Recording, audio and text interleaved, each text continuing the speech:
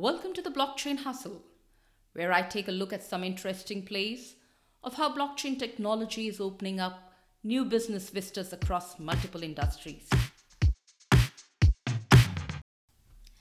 Hi, this is your host, Meenu Serene, with the second episode of my new series, Blockchain in the New Norm. Now, in the last episode, the one in which I introduced this theme, I mentioned about starting to cover two topics. The first one is a safe back to work or a safe back to office. And the second one was the repurposing of your supply chain. Now, let me start with a safe back to work. Now, a safe back to work, for me, it involves three facets. The first one is as an employee. Now, as an employee, I'd be both fearful and anxious in returning back to work. Is it safe for me to return?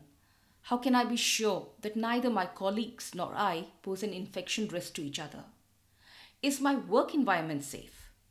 These are a few questions that I would tend to ask. Now, in this context, I came across a statement by a gentleman called Lee Paul from QMT. QMT is a quantum dot product company, and he captured it quite well when he said, and I quote from him, "The world must have a system that eliminates the fears and the anxiety of not knowing who's able to return to work. That sense of safety and security is paramount, and we have to be able to give that back to people without a false sense of that." Unquote. Basically, how do we get a safe back to work while ensuring the health, well-being, and the safety of all involved?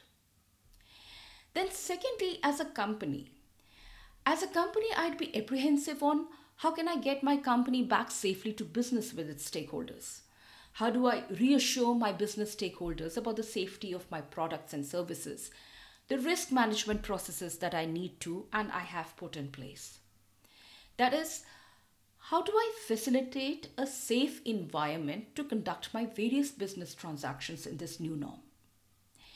And then thirdly, there is this overarching aspect, one which underpins everything. Can I help in facilitating a quick and a safe quest for successful medical solution for this pandemic? How do we gather and manage the COVID-related health data that can facilitate the work of the clinicians, the researchers, the scientists, etc., who are looking towards some sort of a medical solution, like a vaccine? Now, when I looked around as to what are the solutions which are on offer, something either they are already there in the market or they're being conceptualized or they're being tested, I found that there is a plethora of solutions on offer. But they are mainly movement documents and traceability apps. And some of them include credentials to boost what we can call it as one's digital health profile, like a health certificate.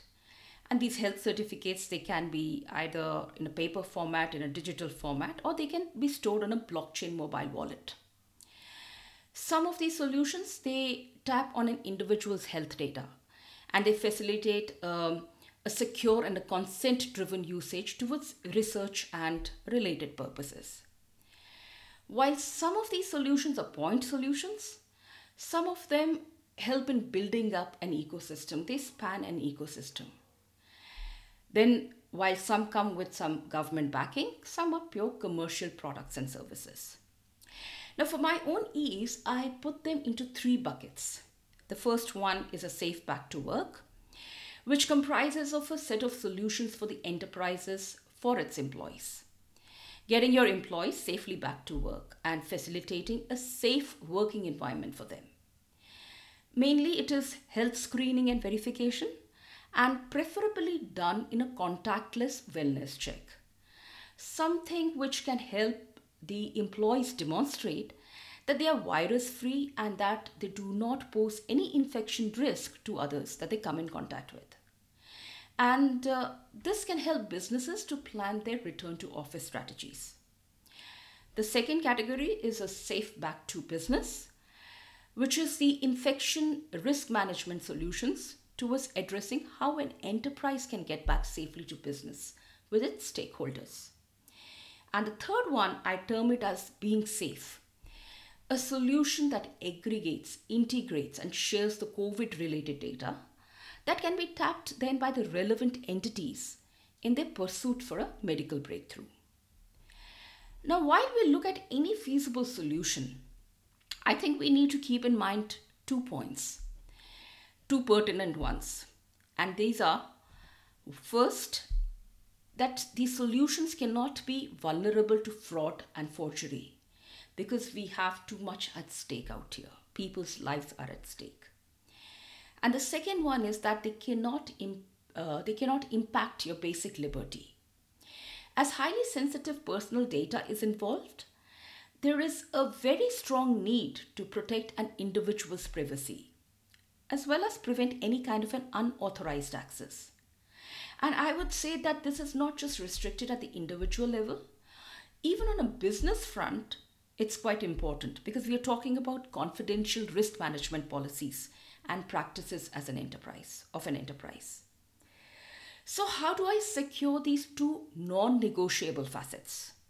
Well, this is where blockchain comes in. Blockchain secures its data cryptographically. It is immutable. It is transparent. Basically, what I see is what you see. Features that make it very tough to hack this data. And as far as we're talking about the privacy protection, does a centralized body, which also brings along with it a single point of failure, is that better? Or a decentralized one with relevant consensus mechanisms?